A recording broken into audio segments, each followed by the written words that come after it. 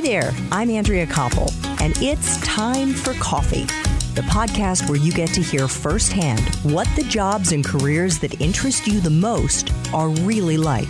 Hey there, Java junkies. Welcome back to another episode of T4C. If you want to be a journalist, or if you're curious what it's like to start a multimedia services company, then my next guest is definitely someone you're going to want to stay to listen to. But first, I want to make sure you have signed up for the Java Junkies Journal. That's T4C's weekly newsletter that comes out on Mondays and gives you an exclusive peek inside that week's episodes and the professionals we're going to be featuring. Just head over to the Time for Coffee website at time4coffee.org, and the sign-up box is right there on the homepage. Now, my macchiato-loving multimedia friends, please grab your mug and take a chug of your favorite caffeinated beverage, because it's time for another caffeinated career conversation. And my guest is self-described multimedia maven, Nicki Mayo, who started and runs the eponymous Nicki Mayo News and is a full-time communications strategist along with many other hats she wears. Nicki also recently served as the very first digital editor for the Philadelphia Tribune's phillytrib.com website and various social media accounts. She's also been a political analyst and a contributor on Philadelphia's 900 AM WURD Reality Check with Charles Ellison. Nicki has worked in newsrooms all over the United States, including working in D.C. for 3 years as a national correspondent for the Associated Press Network, covering breaking news, and as a member of the AP's race and ethnicity team.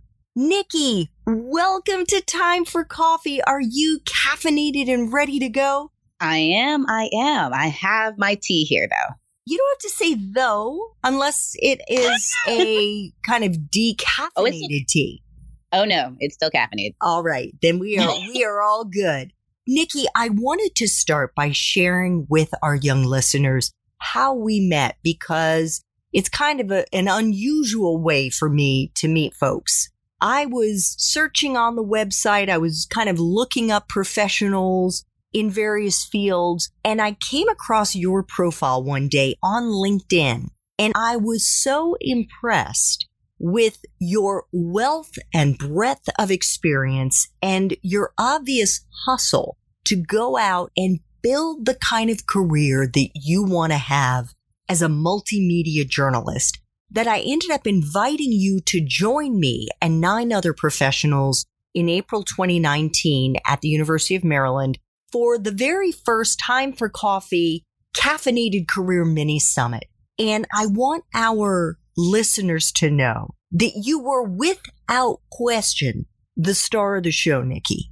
And there were some, and I mean that, there were some very impressive professionals on your panel in particular, but without a doubt, you really stole the show. And I say that as a kind of a preamble for our young listeners, that you are really someone that they need to listen to, because you have seen a lot in your career, even though you're not anywhere near as old as I am, but you've got a ton of wisdom. So thank you so much for coming on the show, Nicki. Thank you so much. And I love that panel, by the way. I had a good time. I keep watching the video from the Facebook Live. Yeah, well, honestly, they should check out, and I'll include the link to that as well, and in particular to Nicki's segment. And I thought maybe we could begin with a quick 101, a quick explainer for those who may not be familiar with the job title multimedia journalist, what that means. Sure. Typically with MMJ or multimedia journalists in the TV world, it meant the person that had a backpack full of camera gear and they had to go out, do a story, then clean themselves up and look good in front of the camera. And you never realized that they did everything. That's been the majority of my career, whether it be in television or on radio. And then I had to also parlay that into an online career as early as 2007. So I have had to see every aspect of our news gathering and how we get the information out there, that by the time I got to this point, I'm not even 40 yet. And I'm sitting here saying I'm a multimedia journalist because I don't want to limit myself. I know how to tell the story and I know which tool to bring out to tell it best, whether it be television, radio, online, or a mixture of all of these. I don't know if you coined this descriptor, but you call it entrepreneurial journalism. What is entrepreneurial journalism? Okay, I definitely didn't coin that phrase. I've heard it used a couple of times, and the way that I interpret it is there's so many stories out there that you want to tell, and we all know how it goes at the either budget meeting or news meeting, assignment meeting, whatever you want to call it, where you have to throw the stories out there, say this is what I want to cover, and then pray to God that you get some buy-in from your managers. Well, at this point in my career, I am now a manager. I am now deciding what am I going to cover and finding ways to get that funded. So if I want to go and do anything from a documentary, a podcast series, if there's some topic that I really want to flesh out, learning that there's grant money out there to do particular types of stories, there's a documentary grant money out there in particular, but also a chance for you to tell the stories you always want to tell, as long as you're not breaking like ethical practices. So for me, I specialize with Nicki Mayo News, LLC, which is my company. I, on the side, specialize in telling stories from the small guy, from the mom and pop shops, the civic organizations, the faith-based groups, the everyday stories that they always were calling the TV stations and the radio stations and asking us to come out and cover them. And we were like, oh, we don't have the crews for it. Well, you know what? Now I am the crew and I do have the time for it. I give them the story about what they're doing and use it however they want to, because we are in the age, digital and social media. Videos are king. So you might as well go ahead and tell a happy, feel-good story and give it to the client, and they pay me for it. So there you have it. There you go. So it's not going to appear on like your local ABC, NBC, CBS, Fox affiliates, but that's what they're asking for. The clients want that coverage. They can't get that coverage. I like telling feel-good stories because I've been telling enough death, injury, and destruction all my career. I finally have a chance to tell the stories I want to, and I can turn a profit at the same time. And these are not stories that conflict with what we typically cover anyway. If you have a conflict, then you can't do it. Absolutely. So let's go back to something you said at the beginning of your answer to that question. And it had to do with that there is grant money out there for some of these documentaries. I can imagine some of our young listeners are saying, where can I go look for that kind of grant money? Well, that's where the journalist in them has to jump up and start with a Google search and go deeper than that. If you want to do something on science and environmental, like STEM is big, but environmental studies are huge. So there's money out there to do stories on everything from the rising shoreline. Parts of Maryland and parts of Florida are going to be underwater in about 10 years. There's money for those type of stories to get out there. Sadly, with contamination led by lead pipes and the likes for old infrastructure, there are different agencies that they want someone to finally tell their story outside of a short news story. That's where that documentary or short doc, that's where that money comes from, are these agencies that are asking people, please come and tell our story. Now, typically, we're going to get somebody to pitch you a story. Yeah, they want your news organization to do it. But if you're venturing into entrepreneurial, which means that you are the boss and you are looking for grant money, then you got to start researching topics and seeing who will pay you to cover this. And it's not always a video thing. I'm just going from my point of view. They want in-depth magazine pieces. You may not write full-time for The Atlantic, but you can get some money to write for The Atlantic for this type of a thing. You just have to know how to pitch a story. Typically, I think freelancer is a phrase that's used interchangeably with entrepreneurial journalism, but freelancers tend to already have assignments assigned to them. What I'm suggesting is start making the story pitches for what you really want to cover yourself, things that you're passionate about, and there's probably somebody who will pay to do it. So can you give us an example? You rattled off a variety of outlets or audiences that you feel more inclined to cover, whether you said the small mom and pop shops, the civic groups, faith-based organizations. So how have you gotten to do the kind of stories you want to do and get paid for that work? For me, it came from my contacts. These are people who would always see me out in stories and were always pitching me these stories. So that once I became independent, I was like, well, you know that story you were always asking me to do and I couldn't do it because my boss kept shooting it down. I love to do it now. So those were my contacts. That comes from networking. That comes from actually working as well, too. So you can't discount the fact that you need it to be visible. You can't just be sitting in your basement somewhere and asking people like, well, why don't you have me cover your story? They don't know you. There's a lot of networking involved in that because they need to know you as a reliable news source my name, believe it or not, carries a lot of weight. So if I cover your stuff, people are like, oh, word, okay, it's a real story. Yeah, it's a real deep story that you need to know. So if you don't have a good 20 years to line your reputation, then you need to get into a circle where you can be amongst those who do have a reputation, ties, and then you start showing your work. You showcase it online. You showcase it on your website. That's your digital storefront. Let it be known that you are a viable news source and that they should allow you to tell their stories. So, Nicki, the way you have kind of pivoted your career from being assigned stories to now dictating what stories you will cover, do you think that it's possible for a young person to leapfrog that first phase where they are working in newsrooms? Do you even think it's wise for them to do that? Or do you think that they should just go right into the doing it themselves? What is your recommendation?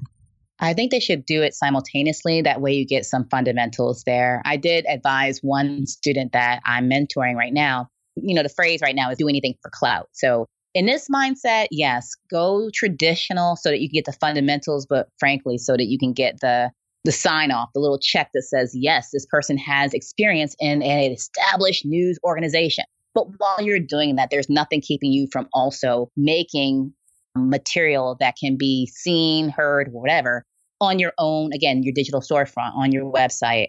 I really don't like the idea of like killing off that creativity that you're going to naturally have fresh out of school. So why not do something with it? Just kind of keep it, so that you don't lose the job that pays you some money. Because the idea is to make your passion profitable. And you could probably do that a lot faster. Seriously, like a lot faster than people have done it in the past. Now, for me, I didn't venture out until I got to being a national correspondent for a good 5 years. But you could really venture out once you get the fundamentals and some call letters or some masthead name behind you, and then be like, okay, that was great. So there's my little clout. Now go and get your destiny on. Yeah. Be creative. Go do the darn thing. I love how you describe that, because basically what it sounds like you're advising young people to do is to start building their brand day one. Day one. Seriously.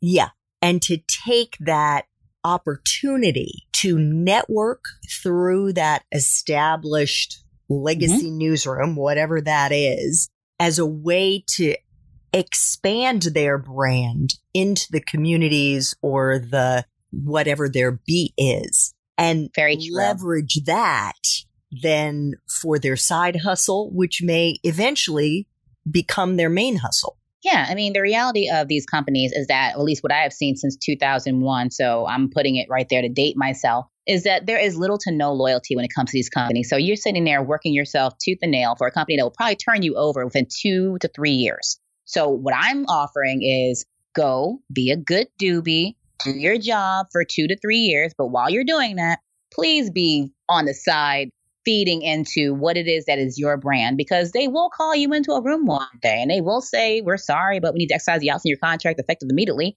And you'll be out. And your whole identity was hinging on one entity, something exterior from yourself. I'm arguing build up who it is that you are so that that product follows you. So that your name recognition alone is what gets you people call. Like, I have people calling me and saying, I want you to cover me. And they don't even know who I freelance for. They just want me to cover them. That's what you're trying to get to, is to having people saying like, hey, can you come out and shoot my story? I'm like, for which one? Like, I cover politics. Do you know how many people hit me up for features? I cover politics. That's why I don't take on political clients. They're like, well, I know how you do stories though. Could you come and tell mine? I mean, I can do it on the side and then they can take this photo, this video, whatever they want. They can take it and go on with it. But I like that leverage, that fact that people are like, you tell a sound story, that you had the foundations of journalism down. I don't question your ability to do this. And I don't question the angle you'll take with my story either. They're giving you that free range. And then they're going to pay you to do it too. I'm like, wow, okay, that's deep. Yeah. I like having those two things. By the way, I never get paid to do any political reporting. I never do any stories for any politicians, just to kind of keep myself clean on that side. But if it's like I have a basketball player who used to be part of a national organization for basketball, not the NBA, and he was like, he wants to tell his story. Okay, fine. So I'll go and shoot that and I'll tell his story. And I feel that we need to tell more of these. Create your own lane. So part of your lane in addition to building your brand, your Nicki Mayo News, is the side hustle that you've also got going right now as a federal contractor covering STEM topics. How do you kind of manage your time? Is that a full-time gig? How do you do that along with some of the freelance reporting you do for some of the TV One shows that I mentioned in the introduction? How do you manage your time? I have a huge dry erase calendar. I seriously do. And I try to make sure I have at least 2 free weekends every month. So once I say yes to 2 projects, that's it. And I try to keep it down to that. Right now, me as an LLC, this is a side thing. It's not my full-time thing because I want to have some sanity space too.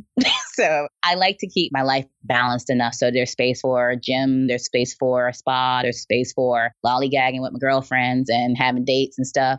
So I want to make sure I have that type of a balance in my life. Some people go really hard in the paint. They're like, I'm going to do this every free moment of my life. Yeah, they can have it.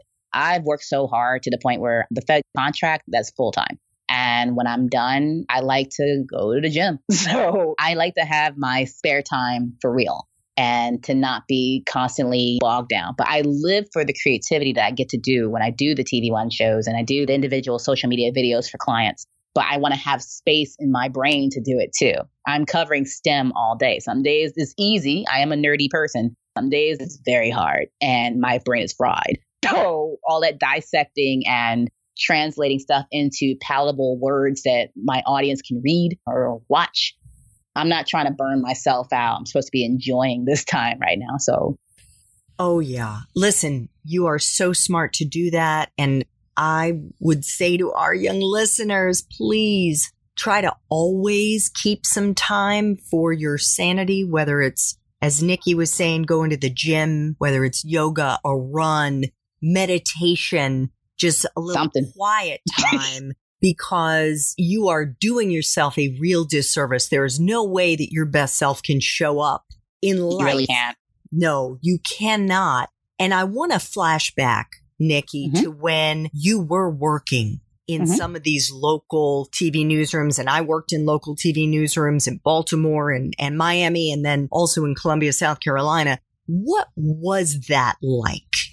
Every new place, every new market was like you had to make new friends every place. You had to reestablish yourself every place. It was almost down to a routine of, man, okay, now let's find a church home so you know somebody around here. All righty, great. Figure out who the movers and shakers are again. You have to go out and be social. You have to work outside of work. It was work. There was no free time for anything because you were always trying to cultivate contacts. And then I got into the fact of realizing that most of these are just a 2-year contract that you signed up for, maybe the 3-year contract that you signed up for. So knowing that your time is limited and how you have to space it out and pretty much give it your all that first year. Once you hit that 1-year mark, you really need to be like on a reel. Like that reel needs to be ready to go on an unlisted link, ready to go to any manager shopping yourself around at the top of year 1, because year 2 might be the end. That might be it. Wow. It's almost like being a congressperson, right? Where you're like, got a campaign. You got a term limit. Yes. And you got to be getting out there campaigning year 2. Yes. Because you may not. You don't have any taste. You have no space to lose time. You're going to be surprised with hey, your position was not meant to be past 2 years. And then now what? You're going to sit there and have a mental breakdown, but you have no job. So why don't you just set it up now where it's like you were already looking. If they decide to keep you around, great. But if they don't, it's not like you haven't been courting potential replacements. And how did you look for the new jobs? What advice can you offer our young listeners about how to maybe navigate those early years of their career in terms of how to get their foot in the door? I was always on the DMA market chart trying to figure out, oh gosh, I forgot what it stands for, but it's how they rank the size of the television markets. Oh, okay. Yeah. And number 1 market is New York, LA, Chicago, Philadelphia, those top 5, that thing. So I was always going by that. And my whole thing was my next market needed to be a bigger market than the one I was at. What I do tell people is that while some people will tell you be modest in your jumps, I'm actually probably going to be the dissenting voice on that and say, no, it's not even worth being modest anymore. None of them are really paying amazingly. So if you go out into the cut for like 2 years and you can parlay that into a job in Philly, go for it. Because that's how they're hiring any old way. They're hiring a lot of folks that are super cheap, lean, and green. One person was on my assignment desk in Baltimore for the first 2 years that he was out of school. Then he went out to Memphis for 3 years and he came back to Washington, D.C. So that's why I'm telling people, like, listen, y'all don't really need to be limiting yourself. Just go out there and you better flex and do the best job for that first shop, because you can parlay that into a major market and you might be set. Now, just keep in mind that the reverse impact of that is that with quick ascension comes the opportunity for a quick drop too. Oh, yes. So it's like a roller coaster, whereas one bad move and you might go viral and you might have no job. We are on a cancel culture, so people get canceled very quickly when it comes to their job security. Another thing to keep in mind is that age-wise, things are changing a lot, and people are up there looking at these more mature, sage, veteran journalists on these anchor desks and like, well, I'll be working forever. Yeah, you look at them and then you look at the rest of the reporters on their staff. Those anchors who have like the long in the tooth and the gray in the temples thing going on there, they're like few far between, and they are a dying breed. Everybody else, you are always on the chopping block. So that's why I'm kind of encouraging people, max it out. When you go out of school, you get that first job, I want to see the most elaborate, wow me stand-ups. I want montages. You better shoot the crap out of every package you go out there and do, because you're trying to do it like you about to do it for like CNN, for your MSNBC, for your Fox News. Like, you can go national really quick. One of my mentees got a national correspondent job fresh out of school. A national correspondent job. Yeah. Because I sat down with her trying to decide, like, okay, so which job are we going to take?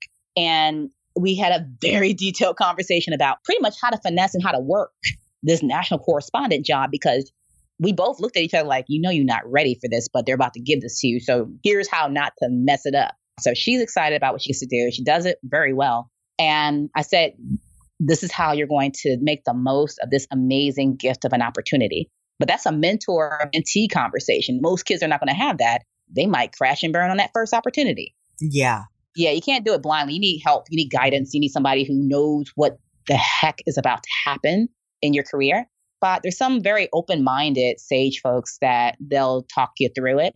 But a lot of folks that are more advanced in age might be like, I can't believe they're letting kids on TV nationally. So your safe spot might be somebody in their 30s, in their 40s maybe. But once you get to 50s, they might be looking at you like, they shouldn't let you do this. And they're probably right. They shouldn't, but they are. So how are you going to make it work? That's right. So I wanted to tell you, I looked it up. DMA is designated market area. Thank you. There you go. So I will include a link to that in the show notes. Before we flash way back and just quickly touch on your time at Syracuse, I want to ask you about something that is kind of part and parcel of Nicki Mayo news, and that is #JournalLife. What is that hashtag? Why did you coin the phrase, and what does it mean to you? Journal Life has always been my perception of how we tell our stories, and also how the stories uplift primarily African Americans, but the Pan-African diaspora is how I normally label it. And it's primarily based off of a woman named Ida B. Wells Barnett. She had a long, illustrious career as an investigative journalist. She was one of those data-driven journalists. So she was crunching numbers early on in American history. And sadly, a lot of her work revolved around the lynchings of Black people, mostly in the South. But, every once in a while, you got surprised by one up north.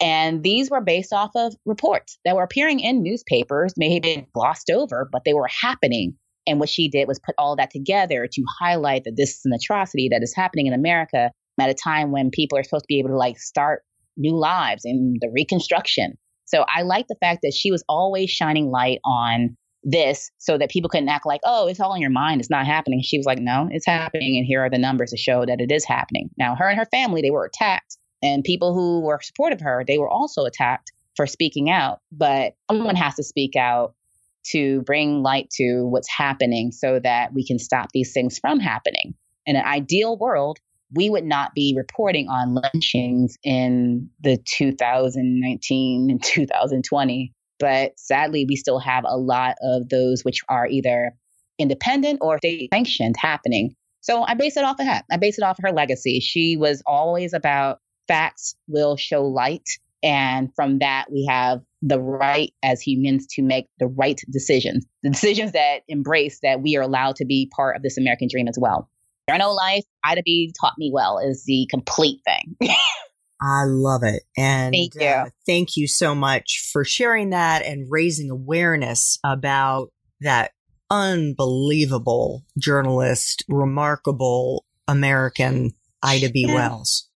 Now, the sad part about her history, by the way, is that sometimes it was this whole like the easy to understand history for Black people. No one wants to talk about lynching. Just say, okay, well, Black people are trying to make their way in the South as sharecroppers and the likes. So you're just going to ignore the fact that people's like lives are being taken from them and that there's organized groups around that. And then even today, as journalists in newsrooms, people of color or not, when you're trying to tell people that these things are happening and you find yourself pushing back against managers that are saying, no, you got to prove it. My favorite was I spent a good year and a half trying to bring light to there is an emergence right now of white supremacist groups in the United States since 2016. And I was getting pushed and shut down each time. It's not nice to call people racist. How do you know this person's a white supremacist? I'm like, you can Google Richard Spencer. I'm not hiding this from you guys here. But no, that's not fair. Okay, well, all that cry, it's not fair and it's not nice, turned into, oh, wow, little articles coming out of everything from Pointer to the Knight Foundation of maybe we should listen to Black journalists when they were trying to tell us a whole bunch of white supremacist groups were popping up. Like we tried to tell you. So now we're dealing with these problems that we allowed to incubate and we did not report on. We were too busy doing the whole, like, well, let's talk about other America, those who were overlooked, the Appalachian America, that type of stuff. And as a person who worked in Appalachia, I'm like, we've been covering it. I was covering it when I was in Appalachia. But to bring out the sob stories to try to justify hate, those are not really parallel, people. We dropped the ball as an industry in 2016 and 2017. And I hope that people are seeing that it's important for us to be on our jobs. It doesn't behoove us to placate America. Let's tell America what's really happening so that they're more invested in making this end because your children have to grow up in this mess. Yes. Yet another reason we need more diversity in our newsrooms. So, Yep.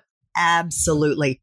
So, Nicki, I have 3 final time for coffee questions. The first one is, I already mentioned you went to Syracuse. You were a double major, typical underachiever, a BS in speech communications and African American studies with a minor in Spanish. Did you know when you graduated what you were going to do with those degrees? Oh, yeah. I even interned at BET Nightly News with Tavis Smiley. I knew I was going to work at a national Black press organization, and I came out of school doing that. So, yeah, mission accomplished. Wow. You are honestly in the minority of the people I have interviewed. So way to go. Power to you. But I will just say for our young listeners, that's very unusual. I know. Yeah, but that's great. I'm so happy for you. So one of the questions I also try to ask all of my guests, Nicki, is if you could share a time in your professional life when you struggled. We have all had them. In my case, I was fired twice in my 40s. Those were more of the extreme, but they turned out to be some of the best things that ever happened to me. But if you could share a time in your life when you struggled and how you came through the other side. Oh, yeah. I was totally broke in Buffalo. That I love Buffalo people and everything, but I was so broke in that part of my career. If anything, it just taught me that I need to learn more about finances and also learn about investing because these jobs were just totally not paying. And I talked up that contract and still was struggling because it's New York and the taxes in New York are ridiculous. So, yeah, that would be the point of my life where I could say, yeah, the struggle was real. I was broke. I was getting paid full time, but I was broke. And how did you get through the other side? I ate bad food and I got a roommate. And that's how I powered through the end of my contract. And you got another job, presumably. Yep. I got to the 2-year mark. Got that lovely conversation of it's a business decision and it's effective immediately. So bye. And it was at the 2-year mark exactly to the day. So it wasn't nothing malicious. They were just like, listen, that 3-year contract, it's actually going to exercise the outs in that 2. So boom, bye. So I immediately had to find another job. And I had already been kind of poking around trying to find things that were back home in the Maryland area anyway. So yeah, I went from there to AOL Patch and came home.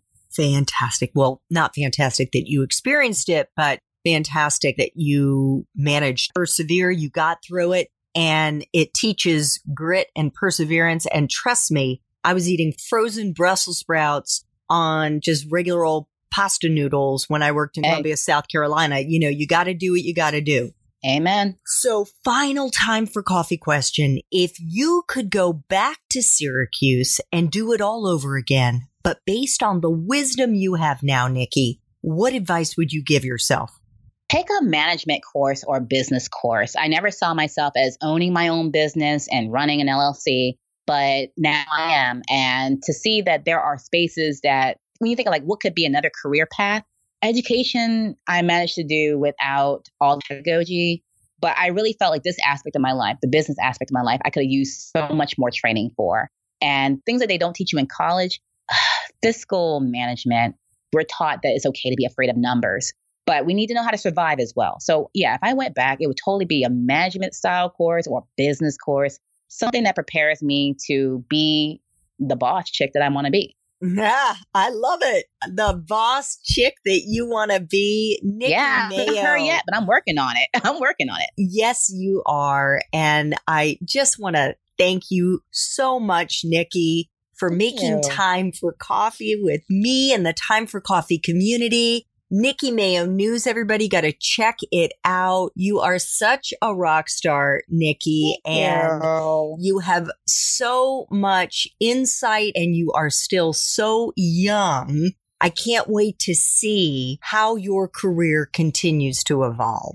Well, thank you. I'm taking that as a blessing and I'm going to put it on my wall. I am. Going on the dry erase board. Yes, put it on the whiteboard. Thank you.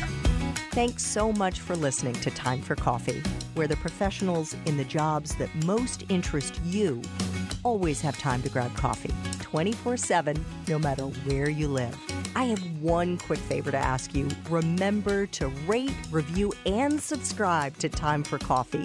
Thanks so much.